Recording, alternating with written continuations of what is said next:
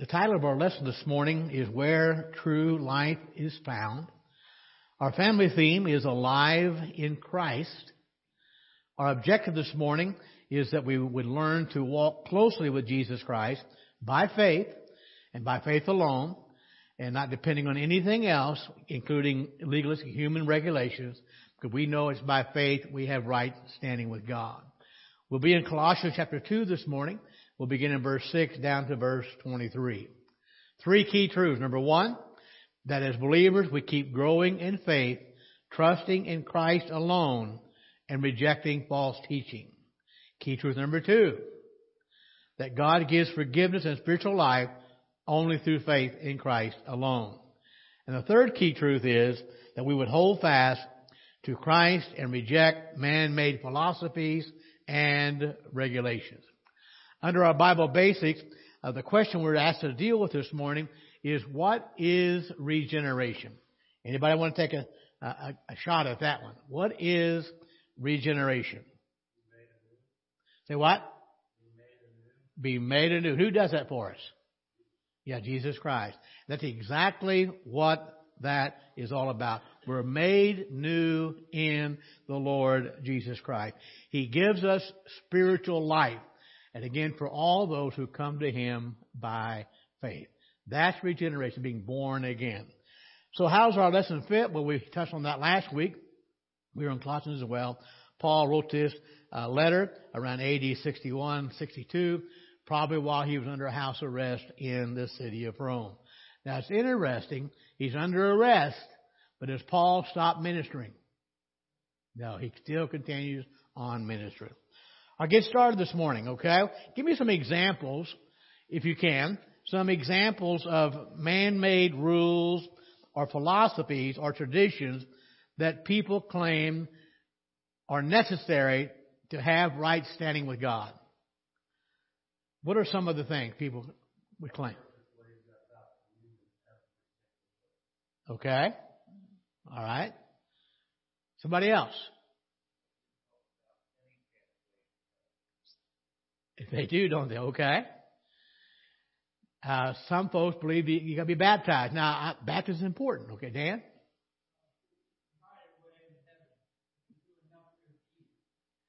Isn't that the truth? For a lot of people, it's like their life's on a scale. Bad things over here, good things over here, and as long as the good things outweigh the bad, you're okay. Now, which of those philosophies are true, though? None of them. None of them get us to heaven. Now, the sad thing is, especially in our culture, we have been raised up in a culture that says, if you're going to get anything in life, you got to earn it yourself. And we sometimes apply that even to our salvation. But that's not true. Salvation is a gift from God.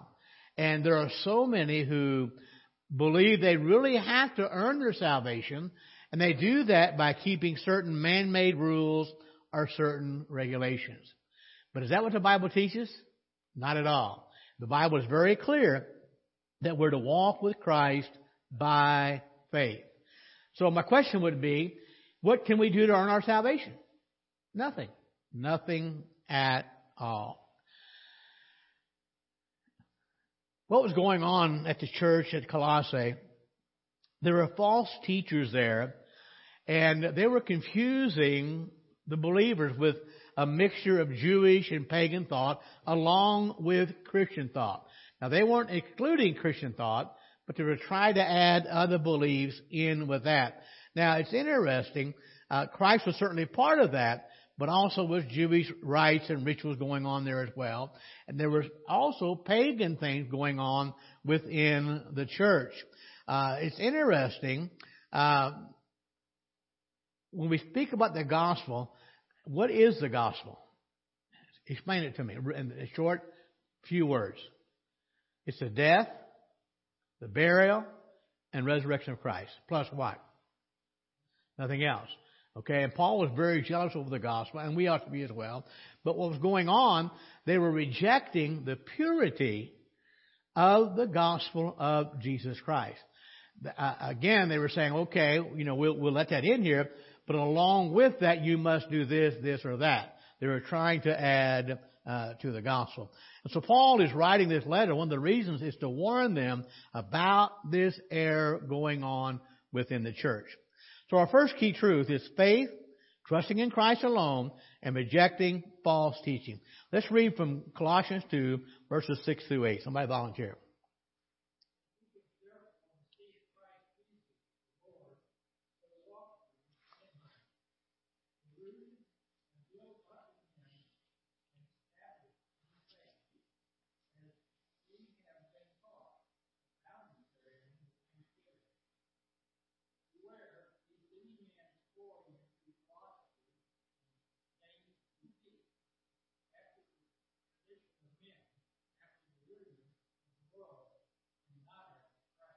Thank you, Dan. Notice, if you will, there in verse 6, Paul says, as ye therefore have received Christ Jesus the Lord. Christ Jesus the Lord. Now, he uses 3 different words to identify Jesus Christ. First of all, he uses the word Christ. What does that mean? What does that involve? Divinity, okay, exactly. He's a Christos. He's a Messiah. And it would be a title, right? So what about the word Jesus?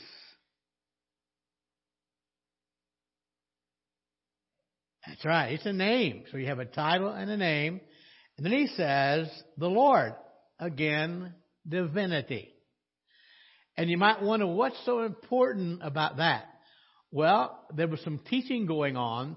And even John addressed that in some of his letters. They were teaching that nothing physical, and I'm trying to make sure I say this correctly, that God could be nothing involved with anything physical. It had to be all spiritual or whatever. So Jesus really didn't have a body. That's what they were trying to tell you. But Paul uses all 3 to show that there's a connection with God, with humanity, and that connection is through Jesus Christ. God became what? Man. Amen. Now, so God became man. So was he 50% man and 50% God? Amen. And that's so important. And that's one of the things that Paul is trying to address here as he writes this letter to the Colossians. It's also interesting, again, the worldly philosophy would try to separate the divinity from the humanity. You can't do that. They are one in the same.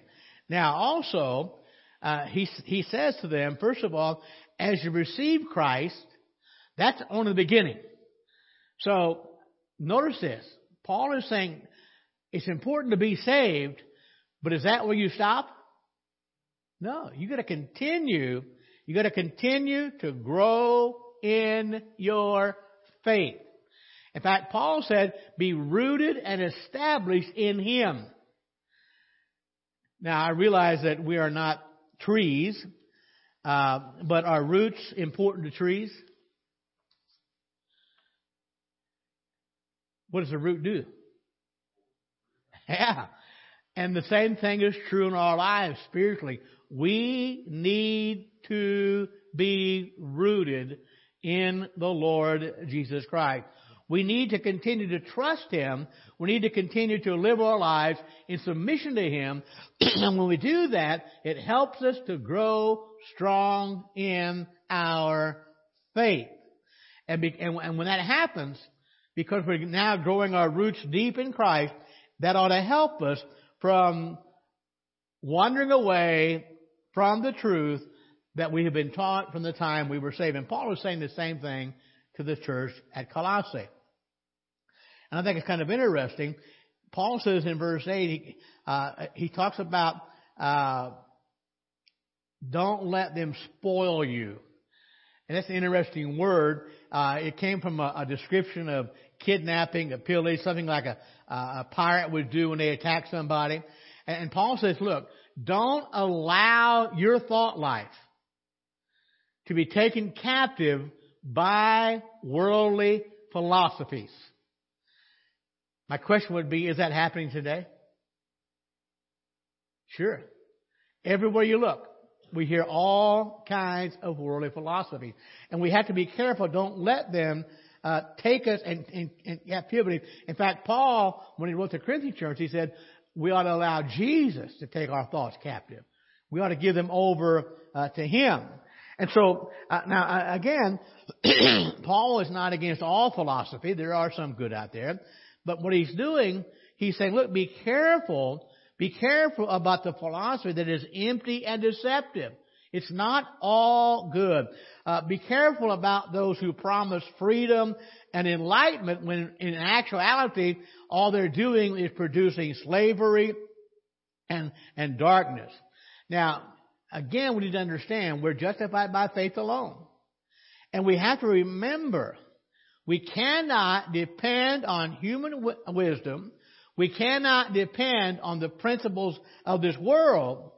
And we have to depend on who? Jesus Christ. On Him and Him alone. Now remember, the Bible is very clear. True wisdom comes from where? It comes from God. And it comes from knowing the Lord Jesus Christ as our Savior. Now, without a doubt, even in Paul's day, there were schools of philosophy going on. When he went to Mars Hill, there were Epicureans, there were Stoics, Socrates, Plato, all those schools of philosophy. And Paul says, be careful. Be careful and don't let them take your thoughts in captivity. Don't let them ruin your walk with God. Now, it's interesting. A lot of these philosophies, even what we hear today, it sounds spiritual.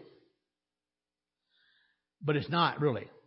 It's simply not what God would want for our lives.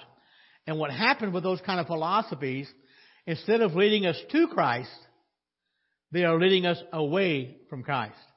Now, again, a lot of what we hear about people being spiritual, you hear folks from Hollywood talk about their spirituality. Very few of them are talking about being in Christ. They're talking about some kind of philosophy they have adopted, and it's certainly not bringing them toward Christ. It's taking them away from the Lord Jesus Christ. Now, by the way, we need to make sure we are seeking spiritual, godly philosophy. And by the way, the book of Proverbs, guess what that's all about? It's godly philosophy, showing us how to live a life pleasing to God. Now, it's interesting in our text that Dan, you just read, it speaks of living in Christ, being rooted and built up in Christ. And the question is, what does it mean to be in Christ? Well, it's interesting when Peter writes his letter, he speaks about the same image, but he uses the same thing, but he uses the image of Noah's Ark to describe something almost the same way. Now, first of all, what was it that saved Noah and his family from the flood? The ark. My question is, who designed the ark? God did. Now, hold on here. I didn't think about it until I looked at this illustration this week. Suppose Noah had thought, you know what? God gave me these plans, but I have a better idea. I think if I, instead of doing it this way, do it this way. What do you think might have happened? Huh? Yeah. So, again, the ark was designed to take the brunt of the flood and protect those in it. Would you agree with that? That's what Peter's talking about. In the same way, and by the way, it would have been foolish for Noah to redesign the ark, would it not? It would have been foolish. In fact, detrimental, I think, Dan, to remodel or modify any part of the ark. Just what? Get in. Just get in, right? Well, the same is true with Christ. And that's what Paul is trying to get across to the church of Colossae and to us. Because there's a danger. Now, by the way, back in Noah's day, we know he had the ark. If they were going to be saved from the flood, what was the second choice? There was no second choice. There's only one. And that was the ark. And it was designed by God. And so, just as in Noah's day, there was no escape except for the ark, now that Christ has come, there is no escape from the judgment of God outside of the Lord Jesus Christ. That's what it means to be in Christ. The plan of salvation, that was God's idea. The ark was God's idea. And God says, if you're going to be saved to Noah, you're going to be in the ark. He says to us, if we're going to be saved, we must be in Christ. Now, again, let me remind you, man's philosophy comes up with ideas how to be saved, how to do this, how to do that. But my question is, whose idea was the gospel? It was God's idea. Had nothing to do with man designing it or modifying it. They tried to, but it certainly was God's idea. Kind of interesting. It was not man's invention. It was not ours to modify, to make adjustments to. And I don't care how spiritual it may sound. And even the Jews thought, hey, the gospel's okay, but you need to add the rite of circumcision, or you need to add this. Pagans were saying other things. But no matter how spiritual it sounds, the gospel is only good news to those who are in Christ. Thank God for being in Christ. Let's apply it. That's why it's so important that we develop a strong, stable faith by walking in a close, daily relationship with Christ. We've got to have a strong faith. So since God wants us to have it, how do we do that? How do we develop a strong, stable faith? How do we do that? Study His Word. Why, Wayne? Amen. It's God's letter to us, an instruction book, if you will, a love letter to us, showing us how He wants us to live. And by the way, we had to study that word, but we also have to put it into practice every day of our life. So how does having a strong, stable faith in Christ, how does that protect us from false teaching? How does that protect us from false teaching?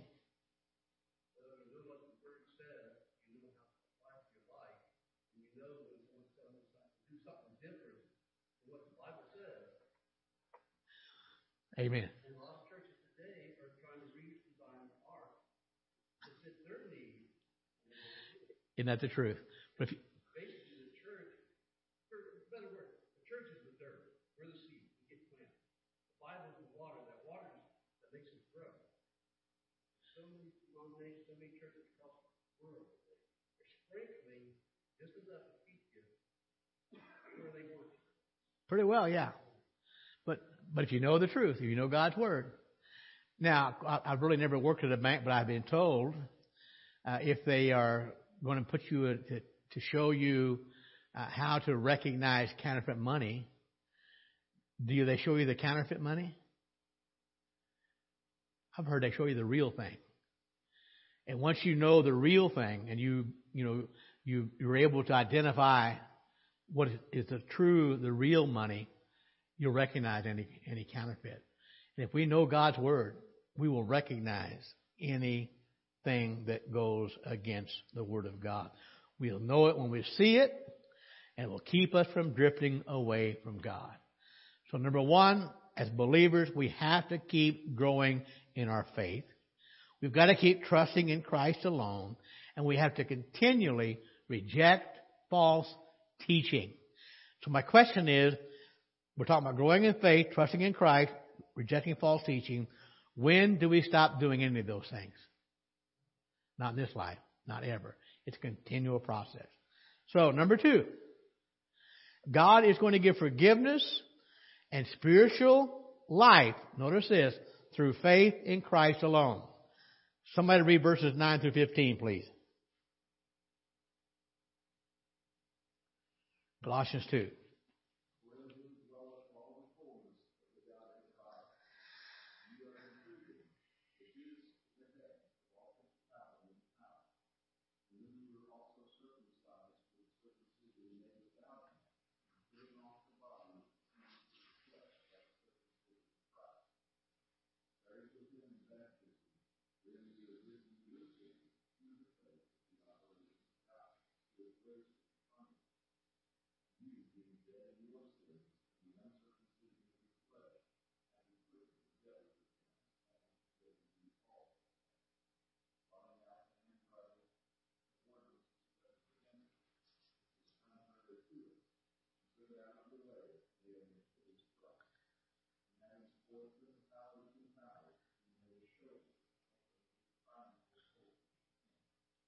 Amen.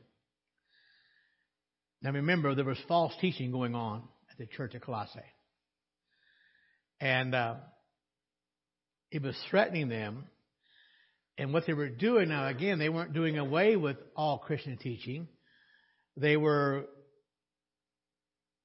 combining teaching about Christ, adding Jewish tradition and rituals to that. Also some pagan things to it. And some spirit-focused devotion. And they were saying, if you'll do these things, if you'll add all these things together, you'll have a better understanding. You will have greater spirituality if you're willing to take the extra step. Okay, you've come to Christ, but now you need to do these as well. What do you think Paul thought about that? He knew better. Do you think he'd stand for it? No, that's why he writes the letter. Now notice what he says there in verse 9. For in him, in Christ, dwells all the fullness of the Godhead bodily. Now again, Paul knows what he's up against, but he doesn't back down. He says, look, salvation with Christ, you need nothing else. You don't need any of that stuff they're talking about. Now, notice again, Paul says in Christ dwells all the fullness of the Godhead bodily. He's addressing those pagans who said that God can't be anything material. He can't be flesh. But Paul said, yes, he is.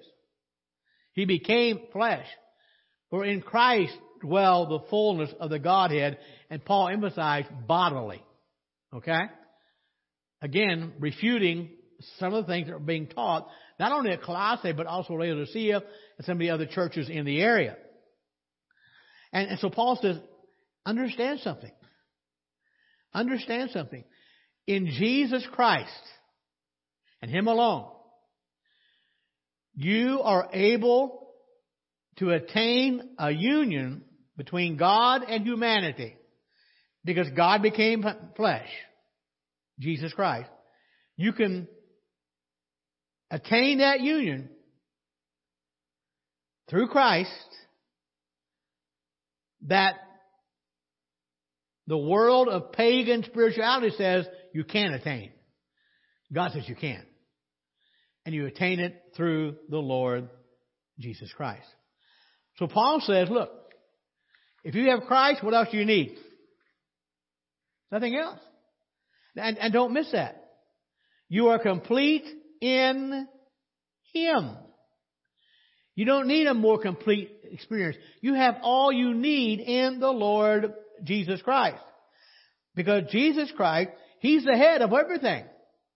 All principality, all power, even pagan powers, Christ is the head of them. Now remember, we asked that question earlier. Was Jesus 50% man and 50% God? No. He's 100% man, 100% God. So, the Bible calls this the incarnation. God became flesh. God became flesh. And if we are going to have a proper understanding of who Christ is, we have to remember He was God, is God with flesh. He is God incarnate. God in the flesh. And Paul says, now also understand there were a lot of mostly Gentiles probably in these churches. And Paul says, you don't even need to partake in the Jewish rite of circumcision to prove how serious you are about obeying God. And Paul says, look, you need to understand something. Now, by the way, was Paul a Jew? Sure. You think he was circumcised? Sure. He was a Jew. He understood that. But Paul said there's something that you don't realize. And he said, I know how hard they're pushing it. I know what the Jews are trying to tell you about this. But Paul says the Jewish circumcision only deals with the flesh. And you need more than that. You need more than that. And it only dealt with the material body. And Paul said that fleshly circumcision did not, nor could it ever protect us or anyone against sin and death. So he said, what you need to realize when you come to Christ, and hear me, he said, you receive a circumcision, but not of the flesh, of what? Yeah, the spirit of the heart. You receive a change of hearts. And Paul says when you come to Christ, it's a better circumcision. It's one that changes your life. It's the power of God coming in your life. And certainly the resurrection of Christ testifies to this very new spiritual circumcision, the power and how effective it is. Now remember, now you just read that, Paul said we've been made alive, we've been quickened through Jesus Christ. All of us, including the Colossians, we were dead in sin. And we didn't belong to God in any way. There's no identifying on that. But God forgave us our sins. And the great news is He makes us alive with the risen Jesus Christ. And understand, had God held court before that time, He would have condemned us. But thank God. Now we are in union with Christ. It is now different. And because of that, the Bible says, Paul says, that God has canceled, He's erased the record of our sin debt. Paul says He nailed it to the cross. How many are glad? How many are glad? Do you remember? I know you do. Do you remember when they crucified Christ? What did they put over His cross?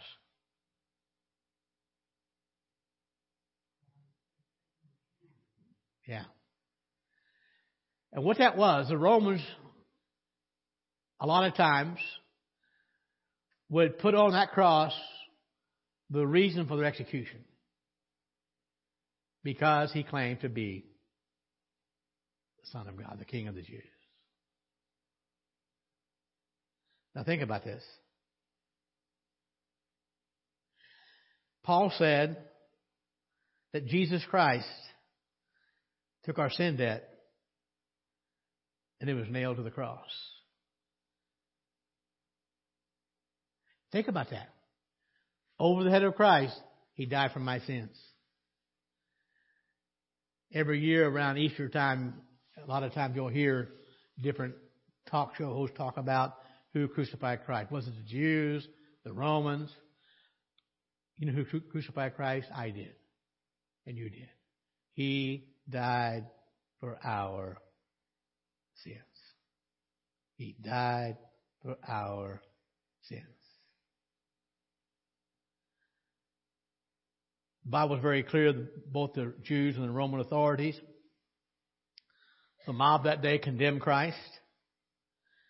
Pagans spoke of other spirit powers and authorities. And Paul says, look, it doesn't matter. Whatever powers, whatever authorities that exist in the world,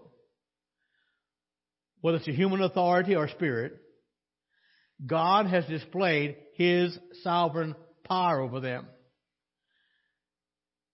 Because He was crucified. He did die. He was buried. But was that the end of it? What happened? He rose.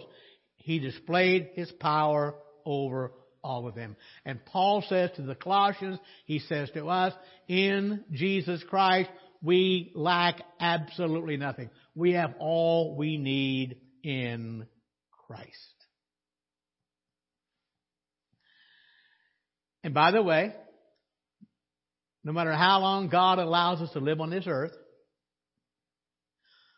whatever we need will come through who? Through Him.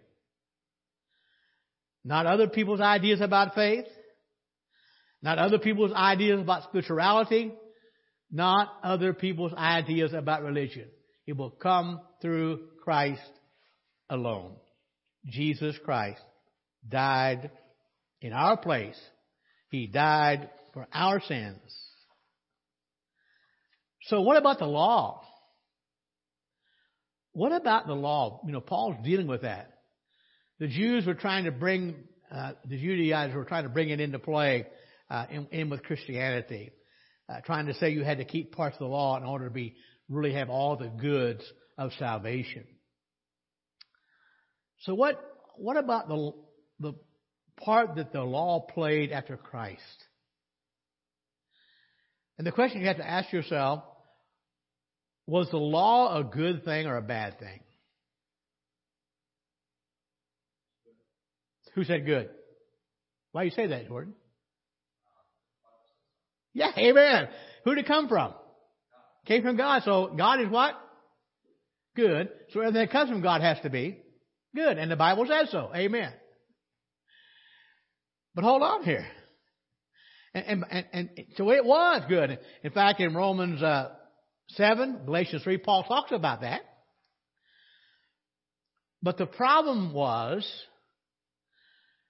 the law was never designed to be a tool for salvation. Ever. Jeremy likes to watch a lot of YouTube things, you know. And he likes to watch people who build things. He said one guy he watches, his theory is there's a hammer or a screwdriver in every tool. You know, no matter what you got, you can use for a hammer, you know. And that may be true, but it's not designed for that. It doesn't work well. Well, the law was not designed to be an instrument of salvation. So the law was an instrument of condemnation. In fact, Paul in Romans said, I didn't know it was a sin to lust until he read what? Yeah, thou shalt not lust. It showed me that I was wrong. It showed us how far off the mark we are. And by the way, sin means missing the mark.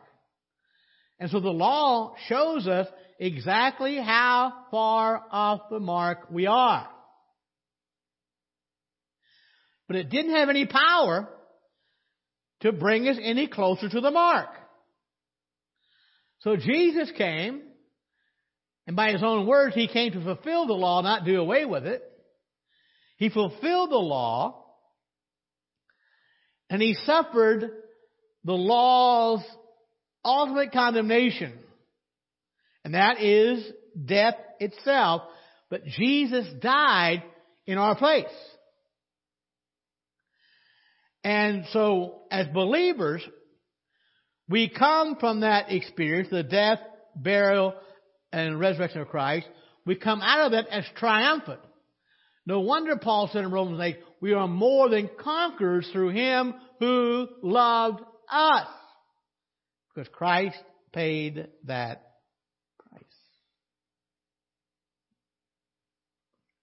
How many know if Jesus Christ had not come, and for all those who refuse to accept Him as Savior, how many know that the law is going to condemn them to death? Eternal, spiritual death.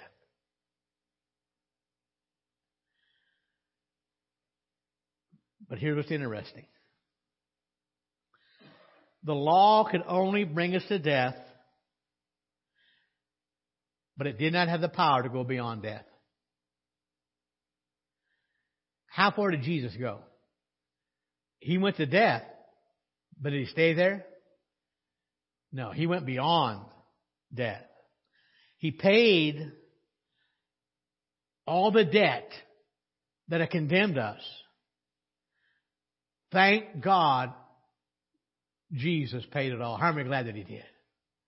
He went beyond death, something the law could never do. So in way of application, it ought to encourage us, knowing what God has done for us through Christ, to live for God in appreciation of all that. Both God has been so good to us. So good to us. So my question is, how should you and I respond, or any believer for that matter, to the blessings that God has given us in Christ? How should we respond? By doing what? Serving Him. How? Yeah, any way we can. Amen. Any way we can. We want to respond by loving Him, obeying Him, serving Him. All these. And by the way, based on what Christ has done for us, should serving Him be a drudgery? No, it ought to be a joy. Say it again. Amen. The privilege to serve Him. What a privilege it is. And we ought to do it with joy and a heart full of thanksgiving. So number one, keep growing in your faith. Trust in Christ alone. Reject false teaching. Number two, know that God gives forgiveness and spiritual life only through Jesus Christ. And number three, hold fast and reject, notice this, man-made philosophies and regulations. Somebody volunteer to read verses 16 through 23.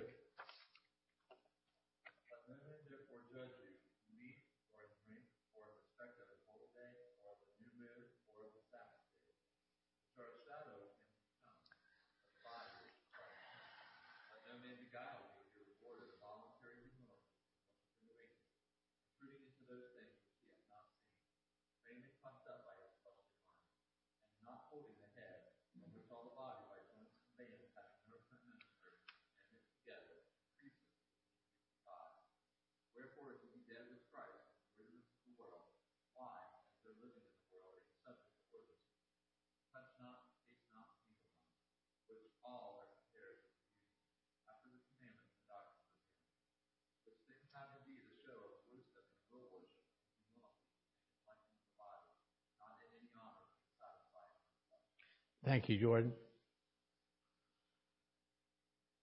Verse 16, Paul said, let no man therefore judge you in what you eat or you drink or what holy day you celebrate, whether it's the new moon or the Sabbath days. Who would have done that to them?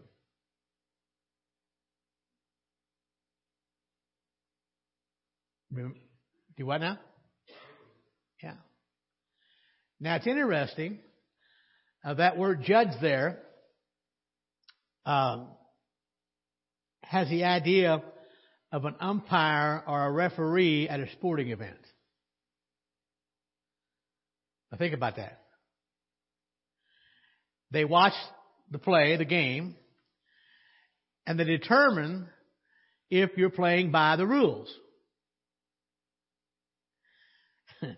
And so Paul says there are some in the church who think they're self-appointed referees. They're watching your life, and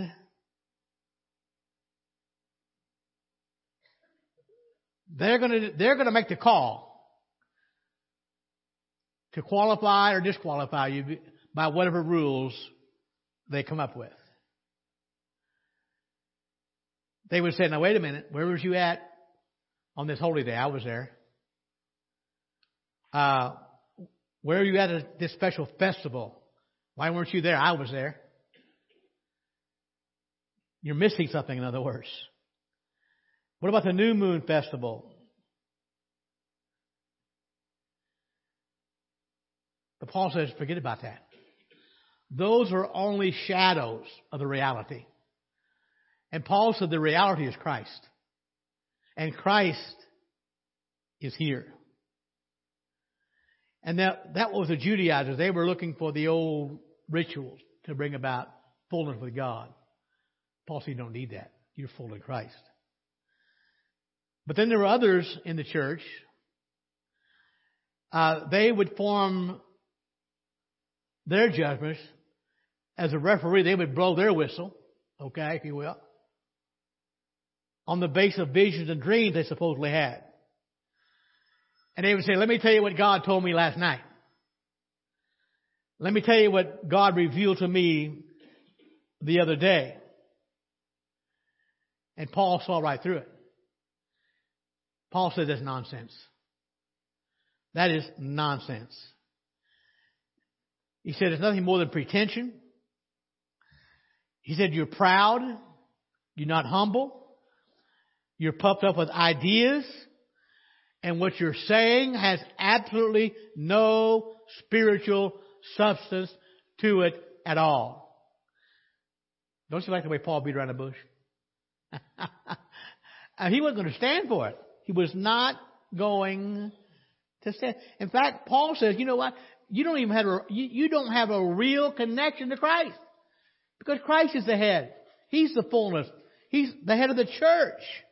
And Paul says, if you have proper connection to the head, you would have proper growth in all parts of the body.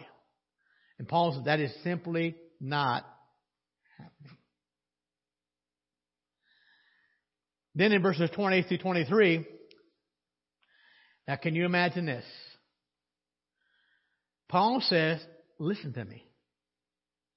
Don't allow them to put unnecessary burdens upon you. Touch not. Don't handle. Don't taste. Paul said these are simply principles, rudiments of this world that fade away.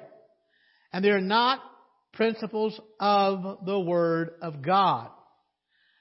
And by the way, it doesn't matter who gives it. If it's a human commandment, it's always going to fall short. It cannot bring satisfaction. They will fail. They will always fail. And so Paul says, now look, they appear to be spiritual. I mean, they appear to add value, but Paul says, no, that's not true. That is not true. They have absolutely no use before God. Now again, Paul's not talking about proper discipline of the body. He's not talking about a proper discipline so that we are being mastered by other things shouldn't master our body. Paul is saying, look, that's not the same as asceticism. You cannot deny yourself enough. And what happens when that to those people, he said they become proud. Look what I've done. But my question, what really matters? What I've done and what Christ does.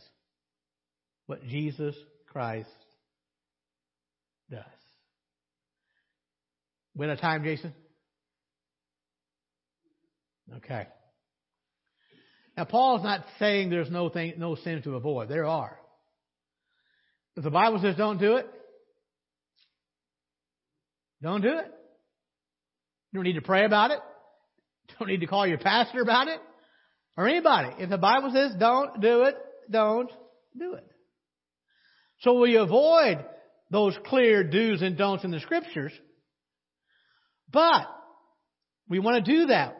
We want to obey those. But we need to avoid man-made regulations. Now here's the good thing. Balanced Christian living, the gospel of Jesus Christ, does not produce either asceticism or sinful living. We live life according to the Word of God. All those self-made, man-made rules are no value at all. In fact, you would not believe the people I've talked to through the years who have been heartbroken because the denomination they were part of said you had to reach a certain level, and if you don't have this or that, you're not making the grade. And they were convinced they were short of the gospel. Folks, how many know that's a lie of the devil? It's Jesus Christ alone. Faith in Him. Let's stand together. Next week, chapter 3. Father, thank you, Lord, for your word. Thank you for the clear teaching of the gospel, Lord, of Jesus Christ. And Lord, help us not to modify it, adjust it, or anything else. Just trust you as our Savior. In Jesus' name I pray. Amen. God bless.